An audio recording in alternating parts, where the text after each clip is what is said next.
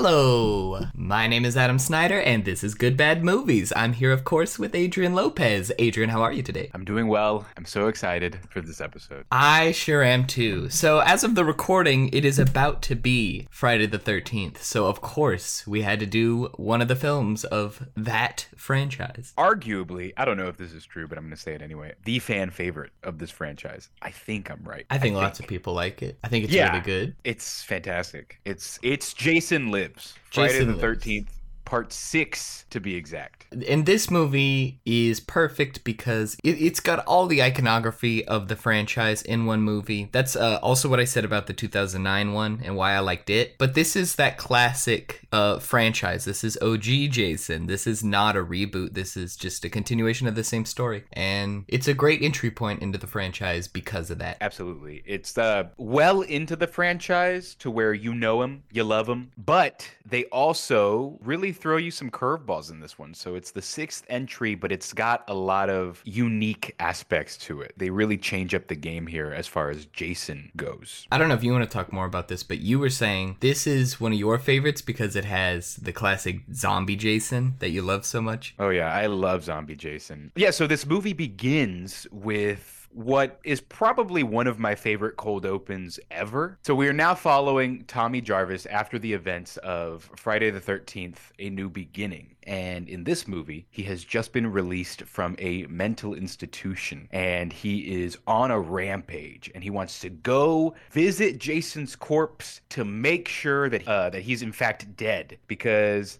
he wants to make sure the job is done. He has been driven mad by Jason's brutal murdering and he wants to officially seal the casket. So he goes, opens the casket, begins to go insane and just pulls a giant piece of metal from a fence, like a metal fence post, and just begins spearing Jason's disgusting worm-ridden corpse with this giant metal spike. And by the way, there is a lightning storm going on. And of course, lightning hits the pole that is in Jason's chest. And inadvertently, he brought to life the very thing that he was trying to destroy once and for all. So Tommy done goofed. And we have our movie. That's the cold open. And it's fantastic. And my favorite part about this is we get eyes on zombie Jason. He's disgusting, covered in maggots. And they do this really fantastically self-aware spoof of the James Bond opening. where Jason walks out of his grave, slashes his machete, looks into the camera, and then the camera zooms into his eye, a la James Bond. It's just incredible. Yeah, I completely forgot about that opening. Oh, did you? Yeah, it was fantastic though. I forgot. How could you forget? I want that tattooed on my back.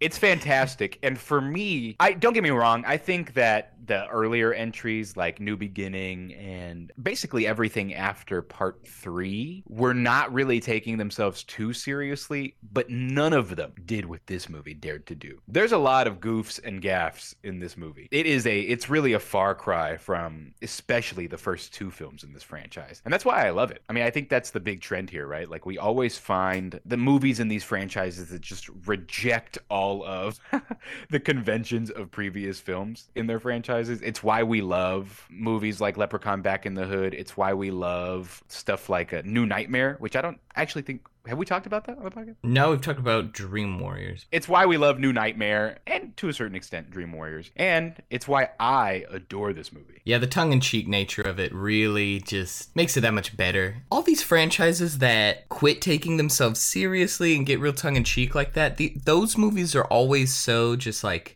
they feel free. Like they really do whatever they want because they feel like they can. And I feel like that's where most franchises really take off. For me, another sort of trope we see in these franchises is after a while of it being about some slasher serial killer, eventually they'll bring in like a adversary. There'll be a person that's always fighting that slasher. So of course in Halloween it's Laurie Strode. In Nightmare on Elm Street it's Nancy. And there never was really one of those for the Friday the 13th movies, but with this last movie and this movie we now have Tommy Jarvis to sort of be the hero that fights Jason. But what I think is really really funny is that in the other two franchises, you know, Laurie and Nancy are sort of like their nemesis, their villain. They're out to get them. And here, it really feels like Jason doesn't even know who Tommy Jarvis is. He doesn't care. Tommy Jarvis is just another guy. He goes on a killing spree. He doesn't care about Tommy. Tommy's the only one in this relationship that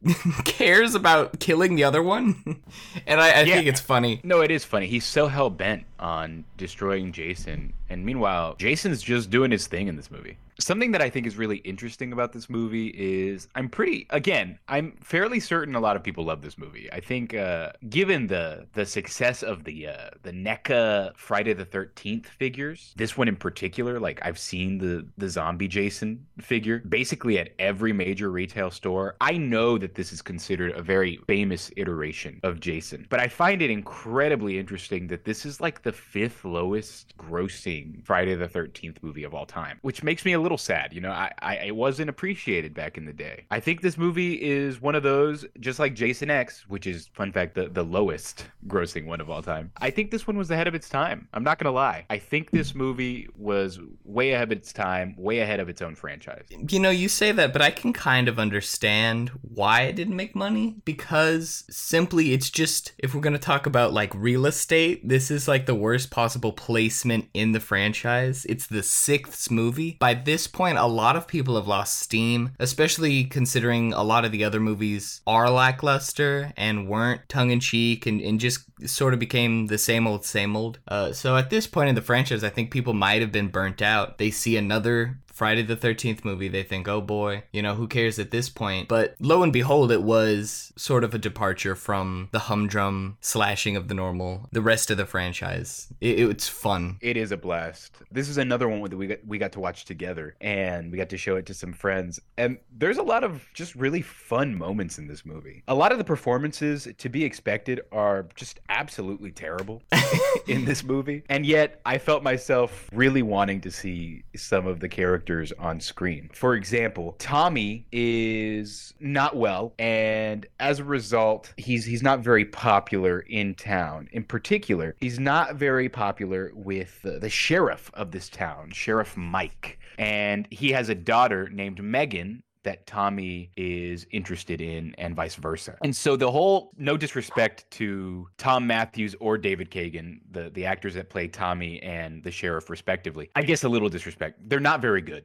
They're not very good in this movie. You know, it's no wonder I see them in literally nothing else ever again. I don't know who these two guys are, but they are so bad that they're fantastic to watch on screen, especially when they're on screen together and they're beefing. It is just at an 11, some of the most egregious reactions to one another I've ever seen on screen. It's fantastic. There's nothing flat about this movie, right? It's never not enough. It's way too much, and that's why I like it so much. I agree. I think even like the kills in this movie, which of course we're going to get into, but they are all they're all goofy. They're all over the top, and it does seem like they know it, you know? Yeah. And I think that's what saves this movie, is the fact that they know everybody's overacting in it. They know the kills are ridiculous, and they're having fun with it. And that's what makes this such an enjoyable watch. A lot of this movie, like, we're saying it's about Tommy Jarvis trying to kill Jason, but really that's kind of a small portion of the movie. Most of the movie is just plotless Jason running around finding people and killing them. We're introduced to characters doing something, and then Jason shows up and kills them. And then the next scene is a whole bunch of new characters, and then Jason shows up and kills them. And that's,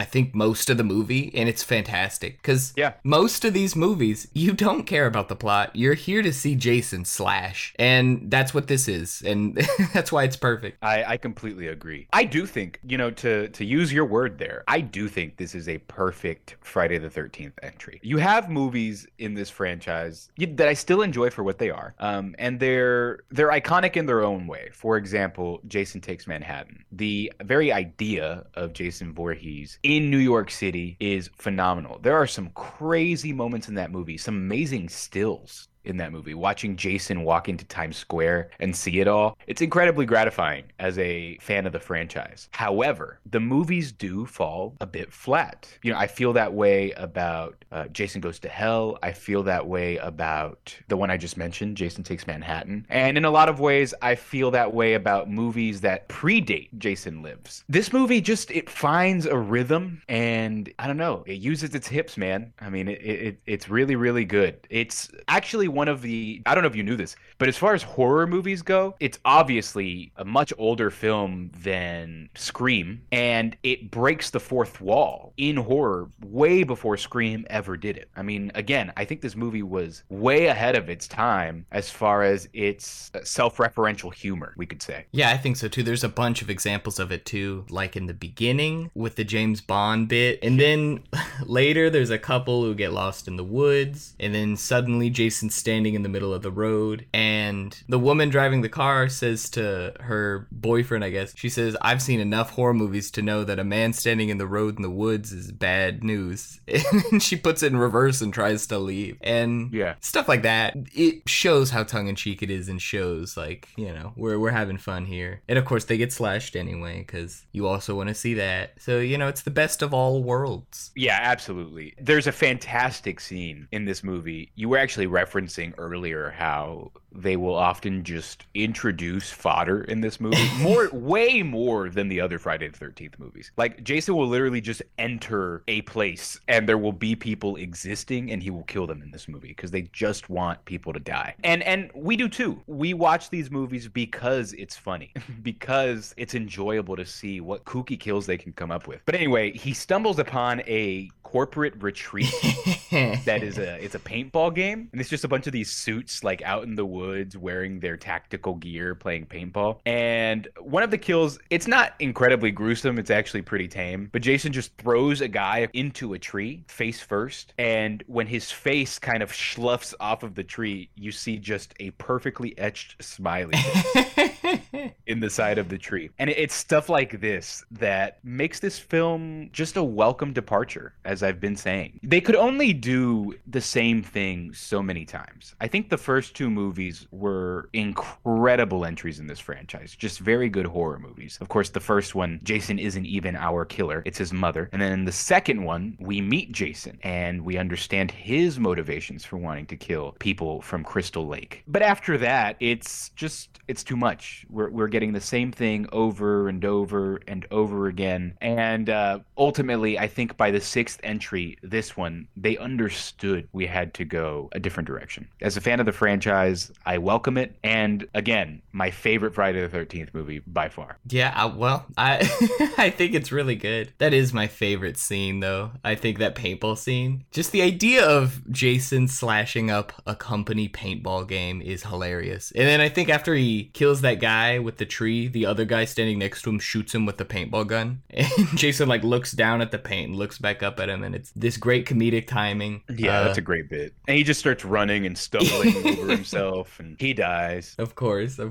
Yeah, this is also, I mean, something that they introduce in this film too that is different from the rest of the franchise. I'm not quite sure if they play with it later. I'd have to go back and watch. But Jason can teleport in this movie. Did you notice that upon watching? He teleports. Like, he is just absolutely teleporting all over the place. This is supernatural Jason. And in my headcanon, I like to believe it's because, you know, he's a zombie. He no longer is bound to this flesh and blood world that we're bound to. I dig it. I do too. I feel like even that is kind of almost like they do it so much, sort of poking fun at it. Because, like, we've talked about it before in the 2009 Friday the 13th, and they do this in a bunch of other Friday the 13th. It is like he's chasing them through the woods, but then always they think they escaped, and then there he is. And it's, if you think about it, there's no logical way he could have gotten there. Like, he has to have teleported. So in this movie, it feels like they threw out all pretext, and we're like, all right, whatever. He teleports.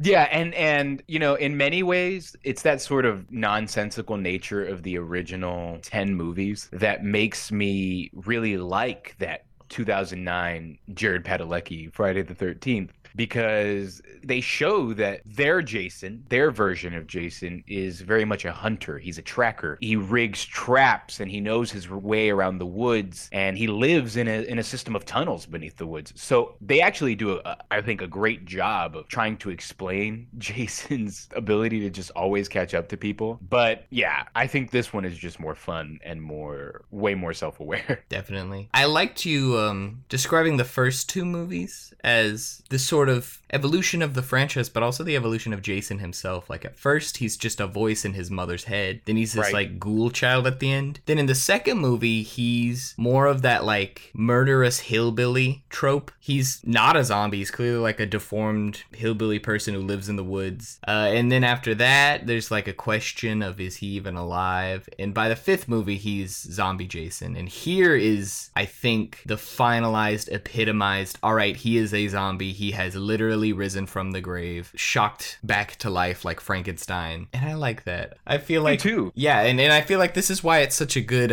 movie to make toys about, because it is the epitome of zombie Jason. It's the most iconic Jason, I think, in this movie. Yeah, I 100% agree. His mask has almost grown into his skin. You know, at the end of the movie, he has a chain around his neck, and he just looks so cool submerged in the water when Tommy finally gets the best of him. It's definitely my favorite look for Jason. And now, fans of the franchise know each movie for how Jason looked in it. You know, like I said before, NECA has a fantastic run of toys just to showcase the evolution of Jason throughout the franchise. You can go and you can check out just like how gnarly they make him look in each one. So there's a lot of great Jason designs out there, but this one is close to my heart, probably because I like zombies. I think zombies are kind of cool. And also just something about the tattered like pseudo janitor outfit he's got on. You know, it's like caked in mud and dirt, and his nasty ghoul face. I just dig it. I dig it a lot. I've probably said that 1,000 times. But can you say it enough about Jason? No, I can't say it enough about this movie or this franchise. I dig it. I dig it a lot. Do you remember the first thing we ever did that inspired us doing this podcast? Yeah, we ranked the Friday the 13th movies for a social media class I had, and we had a blast doing it, and that evolved into this. Exactly. So you could tell I really enjoy Friday, or I guess we really enjoy Friday the 13th. You know what I think we should do is we should probably detail the kills a little bit and then get into our finale. Sure. I mean, I guess we already talked about the paintball one, so... Yeah, we did. So we talked about the paintball one. Okay, yeah. So shortly after the paintball game where he kills 5 people, and there's a fun little breakdown here online. He kills 3 of them via decapitation, 1 via dismemberment, and of course crushed the 5th guy's face into the tree. And it's actually here where Jason picks up a machete. One of the paintballers had a machete on hand and was hacking through the woods. That's a pretty legit game of paintball where you have to hack through the woods.